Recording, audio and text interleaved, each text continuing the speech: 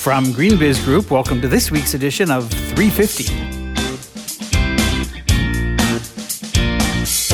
I'm Joel McCower here at GreenBiz headquarters at 350 Frank Ogawa Plaza in downtown Oakland, California. On this week's edition, a new playbook for financing a climate-constrained world, another guide for low-carbon solutions, a preview of innovation at the upcoming COP24, and the new wild world of e-scooters. We're just too tired. Get it? Scooters too tired? Don't forget it. This week on 350.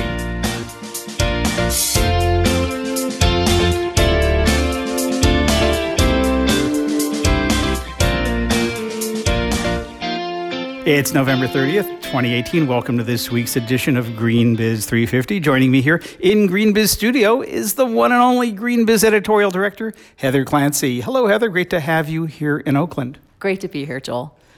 So we're here for a week of sort of year-end kind of all-team meetings, our holiday party, which we had last night, and good fun, of course, by all. And starting in that, now that it's after Thanksgiving, that year-end kind of coasting down, although it's hardly a coast. We're planning our State of Green Business Report, GreenBiz 19, year-end stories, our strategy for 2019, lots going on here. And we're also planning something I know is a pet project of yours, Joel, Greenfin. Tell me what that is. I feel like I'm living in 2019 already, but tell me about the Greenfin Summit. Well, it sounds like a marine life kind of thing, but it's not. It's about green finance. This is something that I've been thinking about for a long time, which is really about the conversation between companies and mainstream investors around environmental and social metrics, which has been happening for a long time, but has not progressed very well. And the real problem, Heather, is that the kinds of data that companies are reporting are not necessarily what investors, particularly big institutional investors, need to make risk-based asset allocation decisions. By the way, that's a phrase I just learned how to say. In other words, they're just not getting, despite this call for more data and more reporting, it's still not necessarily the right stuff. And that's both parties' fault. So, as you know, in these summits that we do, these half-day summits, we've been doing at all of our events at Verge and GreenBiz and probably at Circularity in June.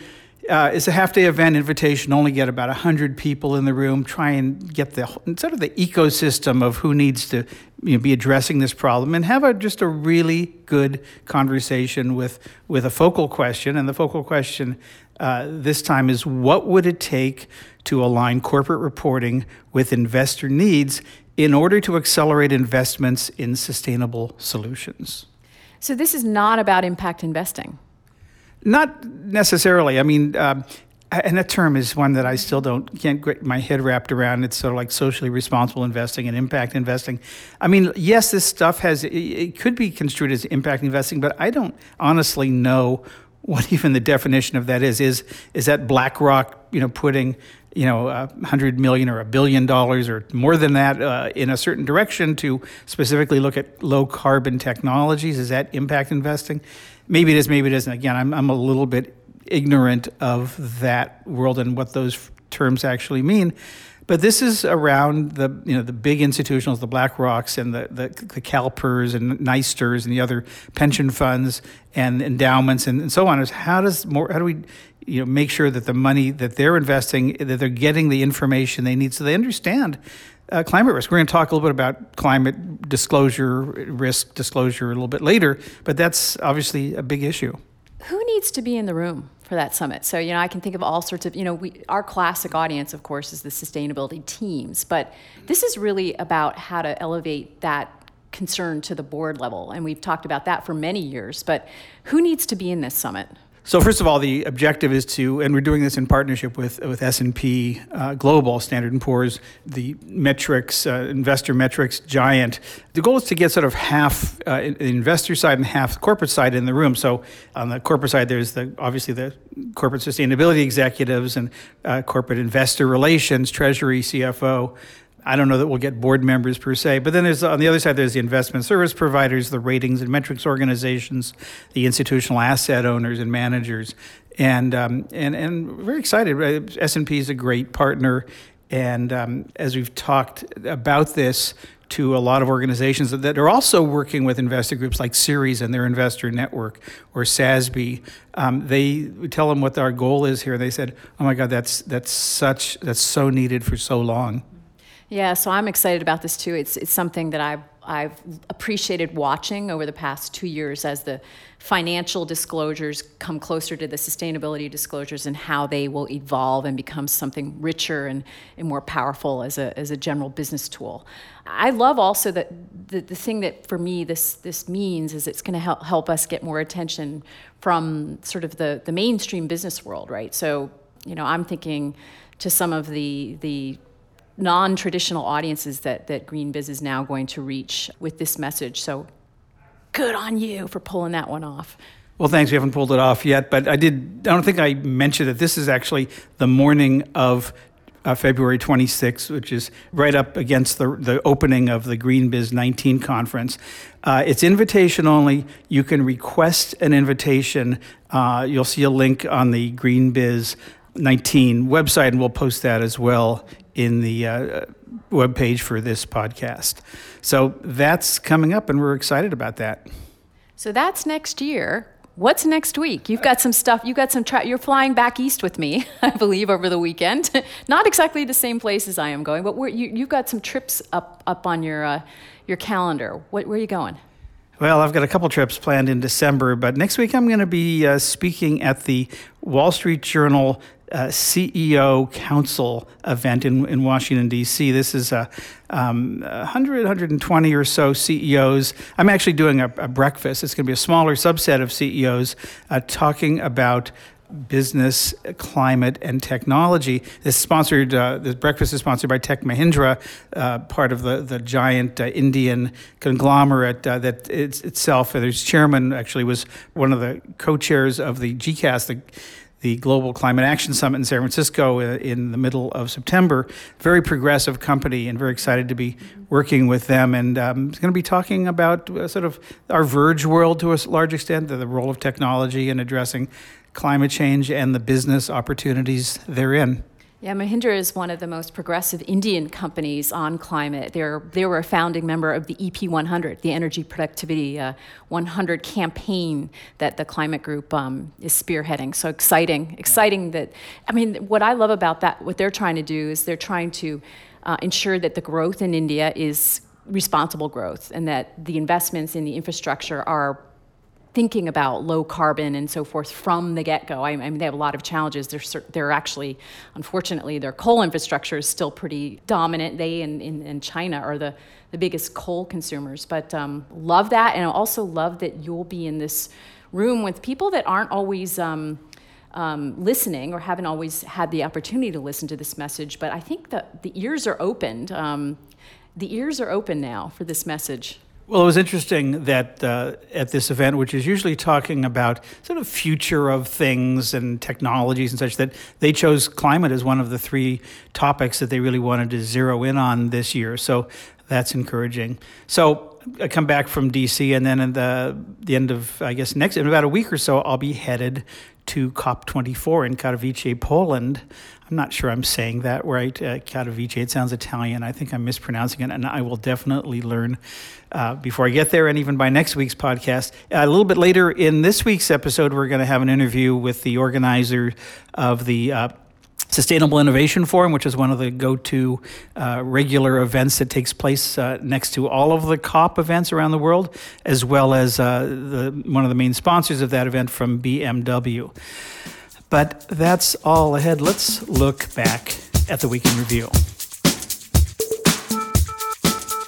So we're going to start off this week with a first of a three-part series by Greg Rogers called Planning a Successful TCFD Project. Begin with the end in mind. So TCFD, acronym alert, is the Task Force on Climate-Related Financial Disclosures. Sort of a remarkable story that about 18 months ago, at the urging of the G20, finance ministers and central bank governors, they asked something called the Financial Stability Board to create this task force. And the task force came out with recommendations, a framework basically for financial disclosures that enables stakeholders to better understand the concentrations of carbon-related assets in the financial sector and therefore the financial sector's exposure to climate-related risks. And what's remarkable about it is how quickly that very awkward, geeky acronym TCFD has come into the corporate sustainability lexicon, and how many companies are now at least looking at, if not actually yet reporting on that. But this is a way of basically saying, okay, you're doing all these things, you're reducing your emissions, but what are your risks? Yeah, and that TCFD acronym floats around with the GRI acronym and the SASB acronym. And so often I think people are, the community that's most interested right now is obviously the ones that have spent a lot of time developing reporting frameworks. And this series of stories is a great primer, if you will, on how to think about integrating TCFD reporting into your company, how to consider it. Is this something that your organization is going to use as a strategic tool, as something to help guide ESG risk disclosure and so forth, or is this just a checkbox? You're going to just kind of put this on the list of reporting requirements. It's notable, I think, that there's still very few companies that are actually doing this. I can count on, I know JetBlue is one of them. They're building these into their quarterly financial disclosures and sort of the regular reporting that they do to the stock market analysts.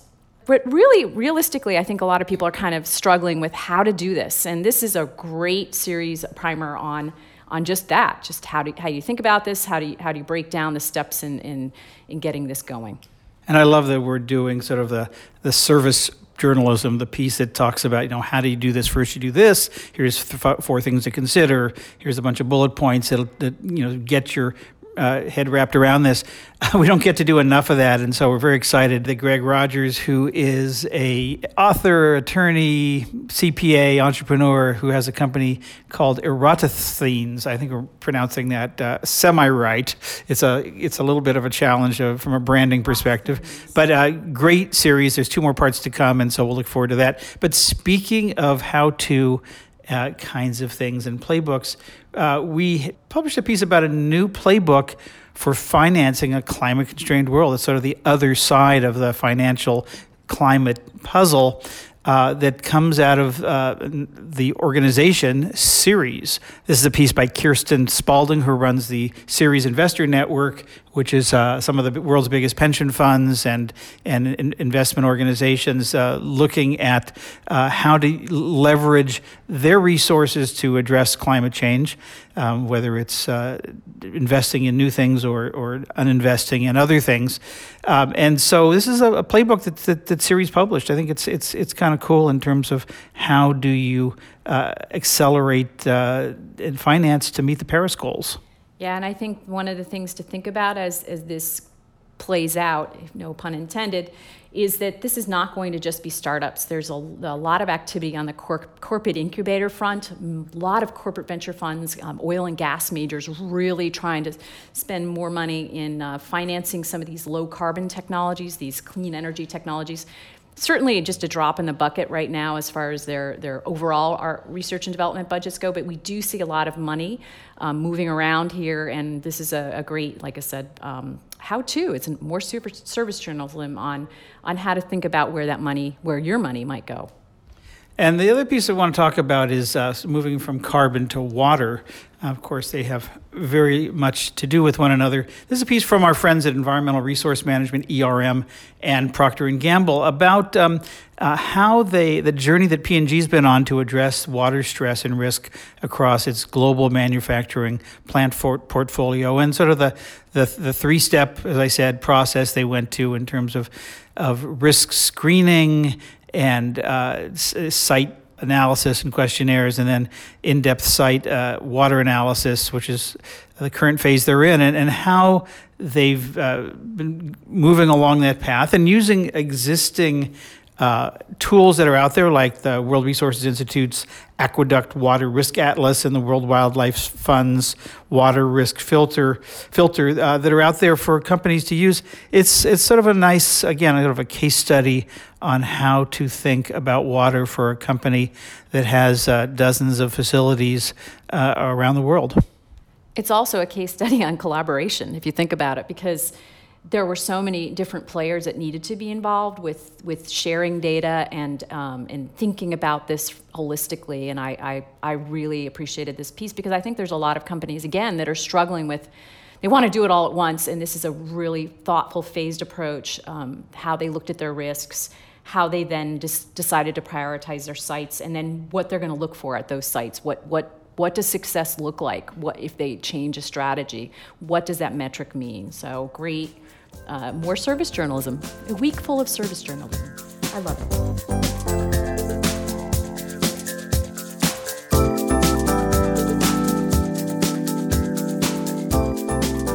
Hal Harvey, CEO of Energy Innovation, has extensive experience when it comes to federal energy policy, having served on panels appointed by Presidents George H.W. Bush and President Bill Clinton. He was the founder of ClimateWorks Foundation and Energy Foundation, and in 2017 received the Heinz Award for his long track record in fighting climate change. Hal is sharing his longtime expertise in a new book called Designing Climate Solutions, a policy guide for low-carbon energy. Written with two other experts from Energy Innovation, Robbie Orbis and Jeffrey Rissman, Designing Climate Solutions is a handbook for policymakers on both national and subnational levels. It is a book shaped by pragmatic optimism and ideas for concrete solutions. You can find an excerpt on greenbiz.com, and I am pleased to welcome Hal to this week's GreenBiz 350 podcast. Welcome. Thank you. Delighted to be here. Thanks for the opportunity. Yeah, I'm thrilled. I'm looking here at the word policy. It's a pretty broad word, and you and your co-authors identify four sorts of policies in particular that could be instrumental in fighting climate change. Can you describe the role of each and how they reinforce each other? Absolutely.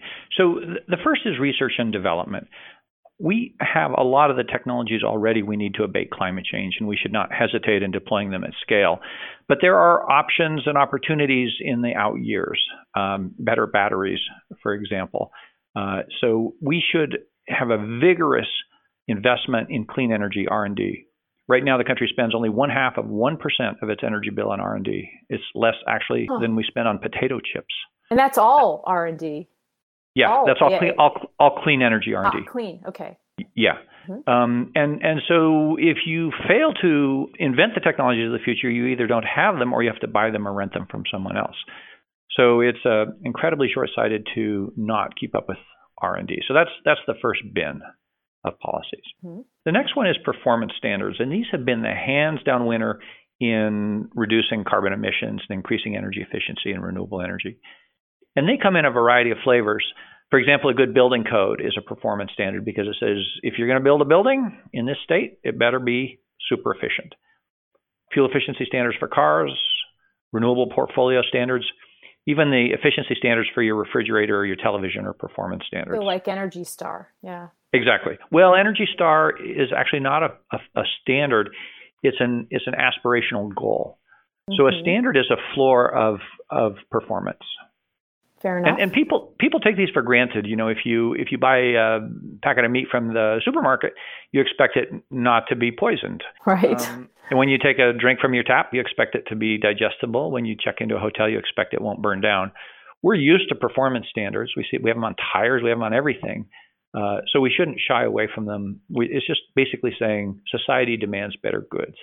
So that's bin number two. And that's, by the way, been where by far the most clean energy opportunities have come so far. The third element is pricing carbon, and this can be done through a carbon cap or a carbon tax. And I'm basically indifferent as to which is used because within most reasonable ranges, they have the identical effect.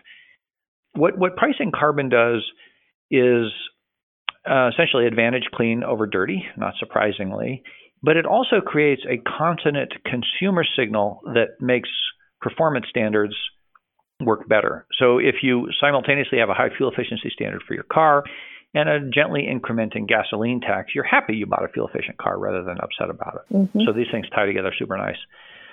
The last is a suite of what we call enabling policies. And this gets to the question of how hard or easy is it to get something done. So if you want to put up a solar farm, let's say it's a community solar farm on some brownfield development in your city or some brownfield area in your city, and you don't know when you're going to get the permits, you don't know how long it'll take, you don't know what will be required of you, you're not sure about transmission access, you don't know at what price you can sell your electricity, then you've got a very risky venture. So even though the technology is mundane and cheap, the business case is risky and expensive. Mm-hmm. If, on the other hand, the government says, here's some green light zones. If you build a solar farm here, you're set. Here's the price we'll pay for the electricity, and here's the exact specs we need for you to get a permit. If you meet all these specs, you get a permit within 90 days. The point is, it's not a softening of standards. It's a streamlining of standards as tough as you want to make them. When you drive down risk, you drive down price pretty dramatically because investors price risk into the loans and equity they give you. Got it. Yeah, and the enabling standards bucket, I just want to ask this question because I've been reporting a lot on microgrids, and I know that one of the issues that people that want to deploy those get into is that in some places and in some industries, they're required to use diesel. They're required to use certain technologies over others. And are you talking really about enabling technologies, or are you also talking about addressing disabling policies? Well, it's a great question. And this is where actually there's some synergy between policies. As a rule, I think it's best for policymakers to demand performance rather than specify technology. And energy performance comes in 4 flavors. Is it affordable? Is it reliable? Is it clean? And is it safe? And if you insist on all 4 qualities and you don't say you must use solar, you must use wind, you must use diesel, then the market can figure out the best way to meet those standards. So creating your goals and creating your policy around those characteristics, which are, after all, what human beings actually want, is the way to go. Now, that will phase out dirty diesel in no time flat. Right. So, and I meant an enabling policy versus a disabling policy before in my setup for that one. But so technology. One, you mentioned it already. One fundamental thesis in this book is that the technologies needed to reduce carbon emissions already exist. And so you just mentioned that we shouldn't, necessarily advantage one over the other or specify one or the other, but which are there ones that we should prioritize? Like, to go back to your R&D example, where should we be putting our R&D and why?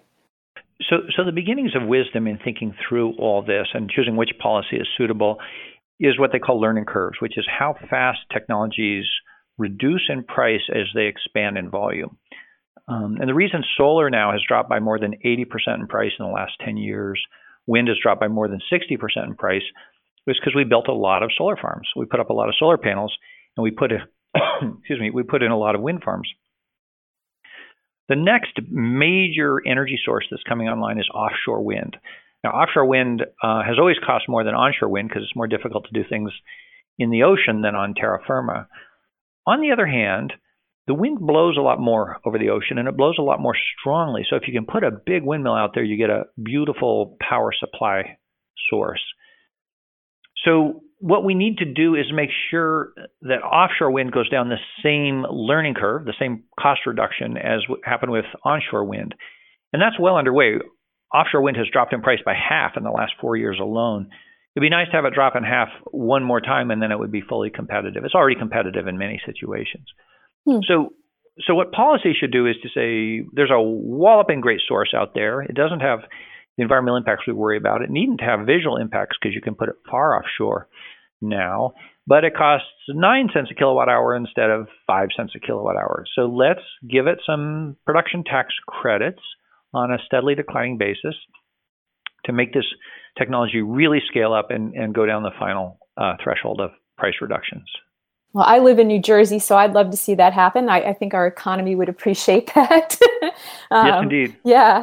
I want to ask you about one other specific thing on my mind a lot, the carbon reduction technologies. So like things like sequestration, capture sequestration and so forth. And I know there's lots of different flavors of that, but it's important for us to be taking stuff out of the air as well as not putting as much in. So is there anything in that bucket that you're watching particularly closely?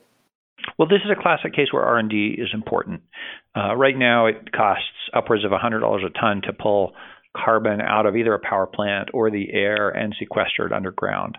And there are huge opportunities to reduce carbon at far lower prices than that. So the trick to land at any reasonable climate future is to get the biggest opportunities the fastest you can. So the first thing policy should do is focus on buildings, transportation, the grid, and manufacturing, and make them much more energy efficient and power them increasingly with renewables.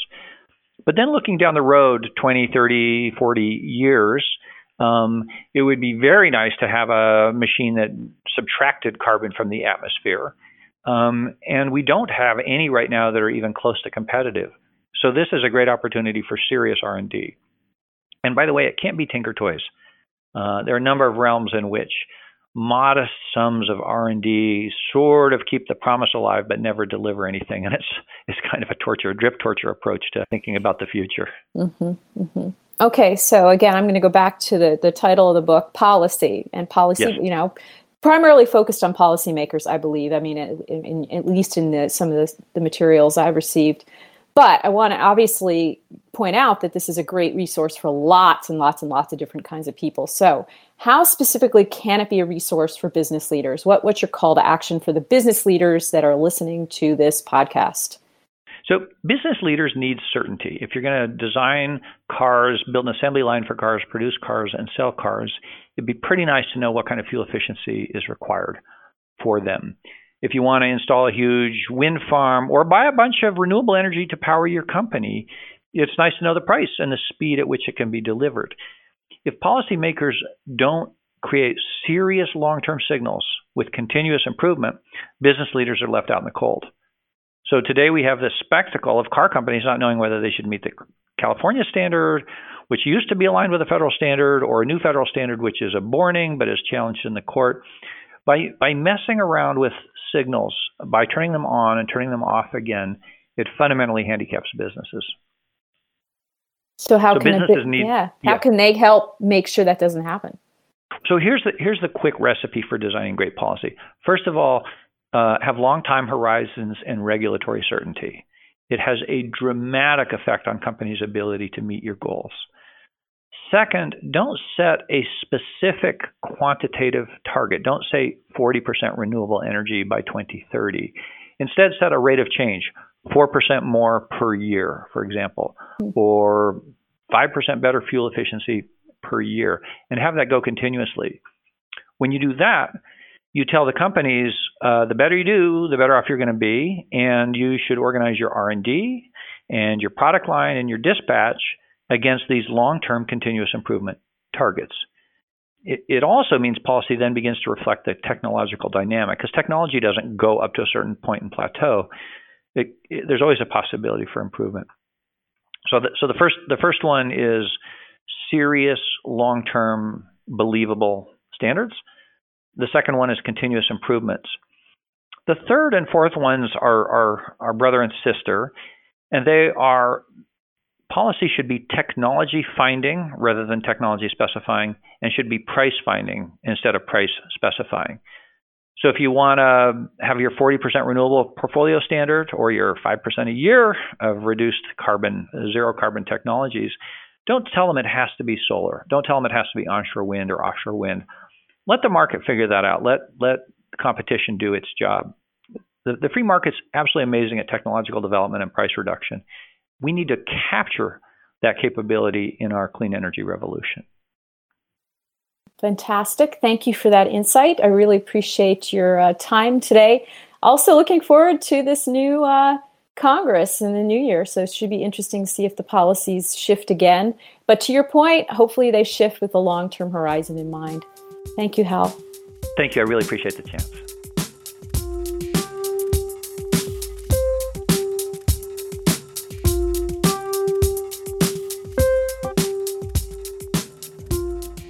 Hi, this is Katie Fehrenbacher, Senior Writer and Analyst covering transportation for GreenBiz, and today I'm going to talk to you about the new wild world of e-scooters. If you live in a metropolitan area like Los Angeles, Denver, or Chicago, you might have seen some of these new stand-up electric scooters sitting on your city's corners. For just a couple of dollars, you can use a cell phone app to rent one of these scooters and ride it to the store, your school, or the last mile of your commute to work. But these scooters have also brought controversy, as new technology commonly does, and some cities concerned with safety and sloppy parking have started regulating or even straight out banning these micro vehicles. Yet e-scooters have a tremendous capacity to help with cities' environmental and transportation problems. They run on batteries, not gasoline, and are helping take personal cars off the roads. Recently, I got a chance to sit down with the scooter company Lime's new head of sustainability, Andrew Savage. He's also a founding member of the company and a former solar executive. Savage had this to say about how Lime scooters can help cities. I mean, there are three areas where I think we really excel that address the three biggest challenges cities face in transportation. One is carbon. Over 350 cities in the U.S. alone have signed on to their own carbon or climate goals after we pulled out of Paris Climate Accord. So that's 350 cities that most of them are cash-strapped, as most cities are. Most will struggle with meeting their goals, and we can come in with a program that costs them nothing and help take a big, we hope to help take a big bite out of the carbon impacts that they have on their city. The second is access. So how do we provide our service to underserved communities, help reduce transit, deserts, help with more affordable service in communities that haven't had the investment either in public transit or other services to be able to get to and from work to get home from work. And then the third is congestion. So we know that with Uber, Lyft, ride-hailing services, congestion is going up and up, and to be able to have a mode that is lower impact and reduces the number of vehicles that are needed on the street, we think the three of those are going to be really compelling as cities see the impacts and hear about the impacts in markets that are more developed. The morning that I met with Savage on the 21st floor of Lime's soon-to-be former offices in downtown San Francisco, the company also launched its first car-sharing service in Seattle. While Lime mostly operates scooters and bikes, the company is interested in providing slightly larger, but also pretty small, vehicles to its network. But these first cars are traditional internal combustion vehicles that run on gasoline. Since the company seems so set on electric vehicles, I was curious why Lime isn't using EVs for its first car-sharing service. This is what Savage had to say about that. So we will be doing electric vehicles in the future. This is one market pilot. Operationally, there are challenges to having an electric fleet, but our plan is to have an electric fleet for car sharing and point-to-point car sharing. We think that's the future. We will be electric across bikes, scooters, and cars, but we also want to be able to test the service and get it right and understand the operational challenges so that we can go in and provide a service that works for the community.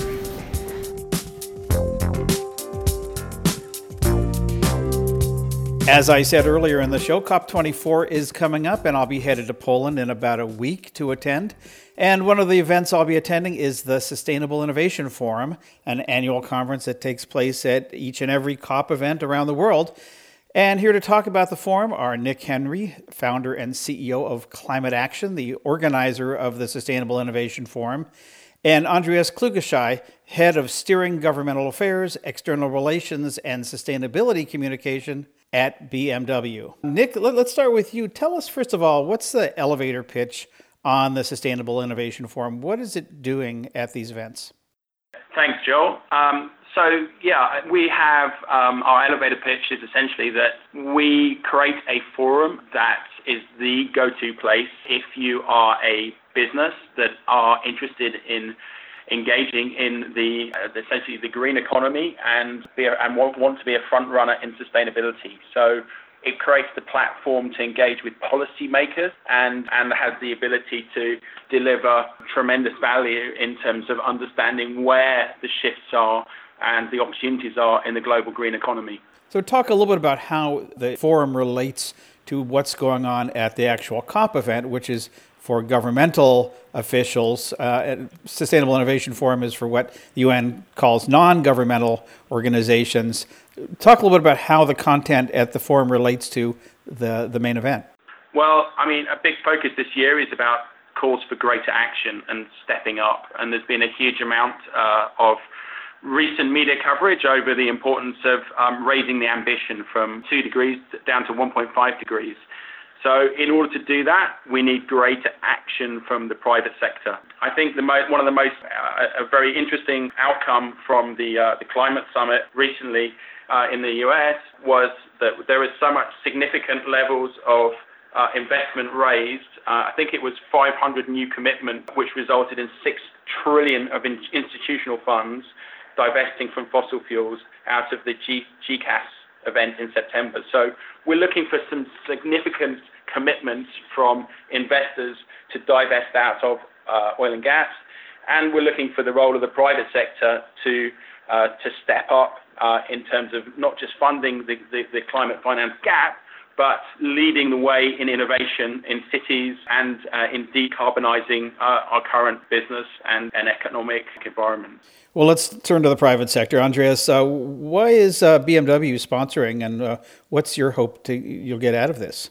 Well, we've been involved with the Sustainable Innovation Forum since 2014, and since then it has turned out to be the one business-related event at COP. It has been very successful in bringing together not only business, but also, as you referred to, government executives and those who are taking part in the negotiations, and also non-governmental organizations. You find at the Sustainable Innovation Forum every sort of relevant stakeholder.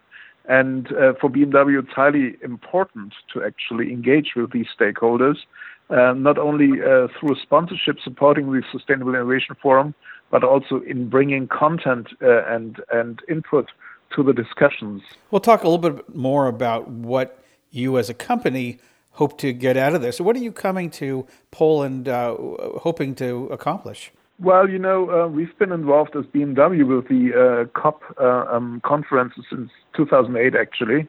I remember vividly the 2008 summit in Poznan. It was at the time also in Poland, where we actually showed technology solutions. One thing and a highly important thing is to set up the targets, but ultimately, the targets are only relevant if you are implementing them. And here comes the role of the industry, So we coined, even before 2008, in the 2002 Johannesburg World Summit on Sustainable Development, the slogan, sustainability, it can be done.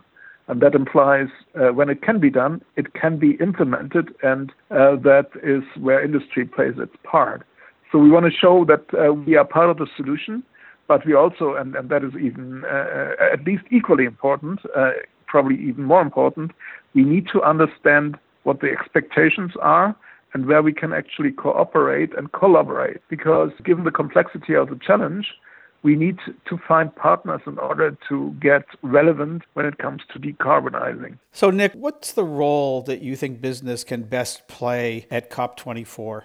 I think it's going to be in demonstrating that we can have the innovation and the technology, and that we can not rely on policymakers to drive the agenda. We need to step up. We have a 70 billion short funding gap on an annual basis currently.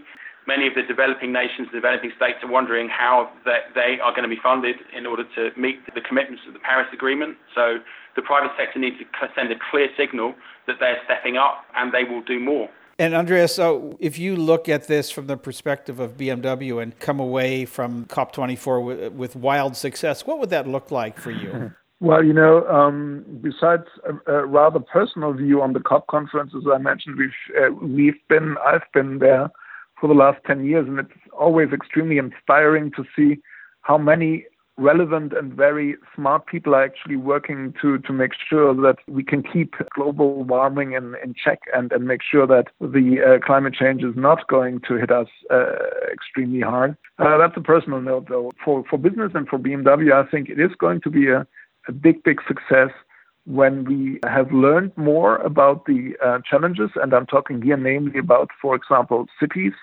and the urban sector, where mobility is obviously a big part of the topic, and where we can provide solutions, and where we need to learn more about the requests and the visions of cities. But it's also very important to understand how we can, on a local and regional level, act while potentially on national and international levels there is more need to negotiate. So I'm very optimistic that, in particular, when you think about the local level, that we can contribute already today in order to make life in cities more livable, including fighting climate change. Well, I love the optimism, and I love the theme of the Sustainable Innovation Forum, because we need all of that innovation and much more to get where we need to go. Nick Henry is founder and CEO of Climate Action, the organizer of the Sustainable Innovation Forum coming up at COP24. And Andreas Klugeschei is head of steering governmental affairs, external relations, and sustainability communication at BMW. Thanks to you both, and I'll see you in Poland. Thank you, Joe. Looking forward to it. Thank you, Joe.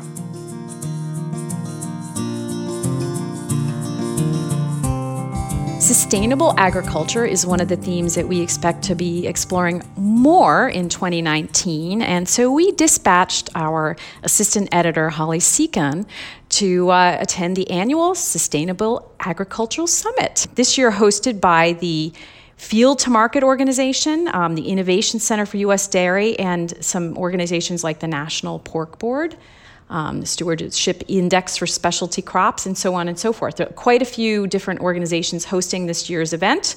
And the theme was Future Casting Agricultural Sustainability. So, Holly, welcome to GreenBiz 350. And wanted to start first with what was the mood like at the conference? The mood was pretty excited. I would say that most of the people in the room were pretty ready to hear from those future casters, the producers on the ground, as well as the sustainability heads for retailers. So I think that there were a lot of perspectives represented, the consumer, the retailer, and the producer talking about sustainability. Now, the event was actually emceed, if you will, by Bob Langert, right? The former sustainability chief at McDonald's and our very own editor-at-large. And I know you had a chance to speak with him.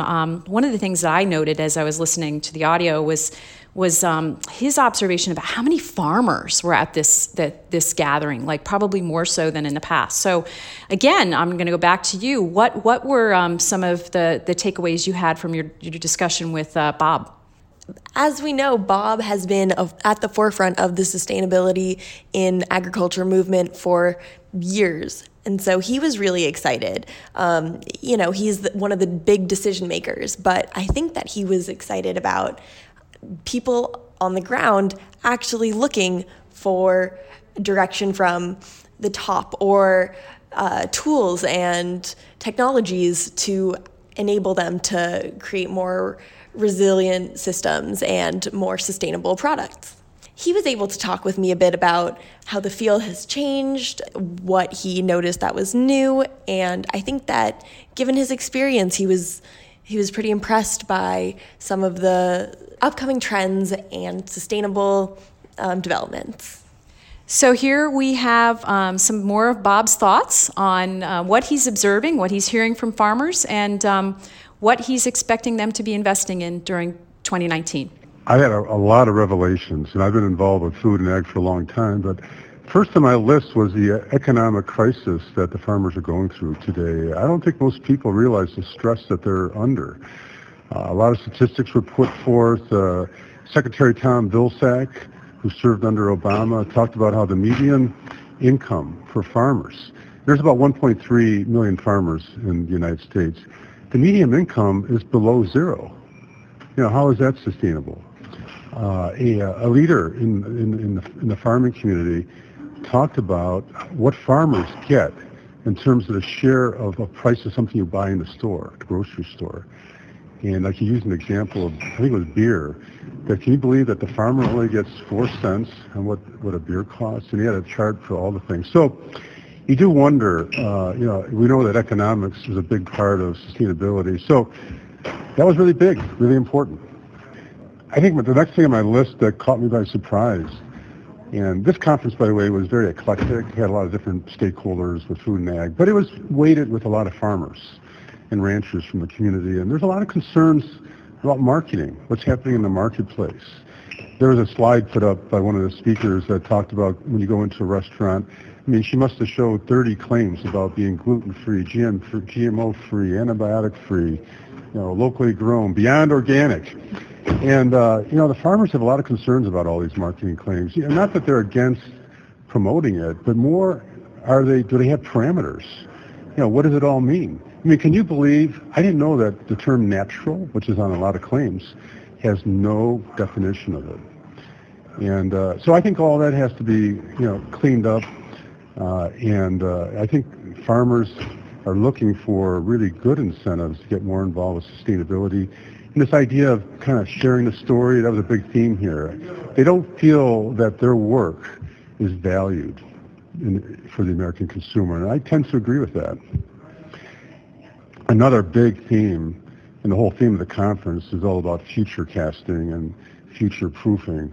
So I like that. I like thinking ahead. So many industries think behind, they're reactive, and they're not just anticipating the trends that are coming forward. So technology was a big part of future proofing. I heard a lot of ideas of how ag is improving that way. Transparency, they all using data. It was fascinating to hear how they're using data to get better farm practices, even attracting labor.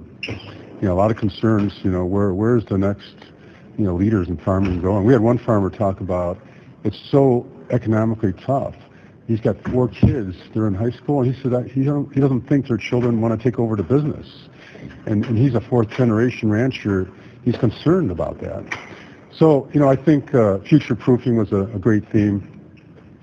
Lastly, I think what I heard overall, even though I'm talking about some of the struggles and challenges, what I heard was positive momentum, holistically speaking, from the sustainable community. They understand the challenges, but they look at sustainability as being it's needed. They know where the consumer's going. A lot of these big brands are asking for it. They can see how if done the right way, it can be good for them. So I think they're on board. Many of them are making progress, and I do think if the average American consumer was in the same room I was in the last 2 days, you were there as well, Holly, they would be very, very proud of what our American farmers are doing. And I wish we could share that with everybody. So, of course, farmers work with food companies, and that was the other community that was at the event, which was just before Thanksgiving. And so, again, go back to you, Holly. What did you talk to Bob about as far as collaboration goes, right? So how can businesses be better partners with the farming community? Bob had a lot of really great insights about how businesses can work better with farmers. He talked about how there seems to be some disconnect between expectations, between what businesses think that farmers want and what farmers think that businesses want. And so he was able to give some really great insight from his talks with both sides about how to move past the communication gaps.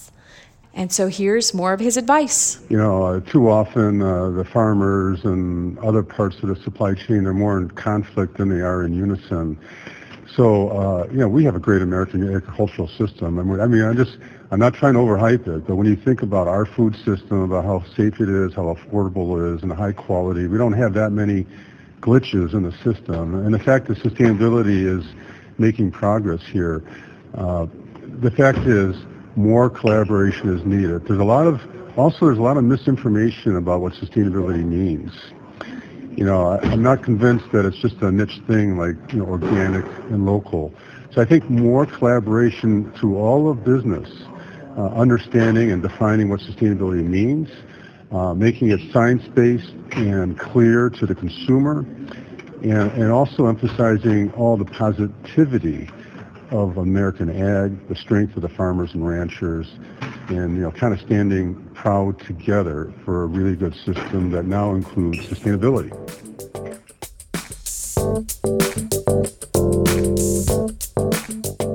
And that's our 350 podcast for this week, episode 150, for those of you keeping score at home.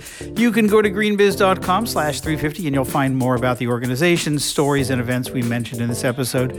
While you're over there, check out the link to our other podcast, Center Stage, the best of live interviews from GreenBiz events.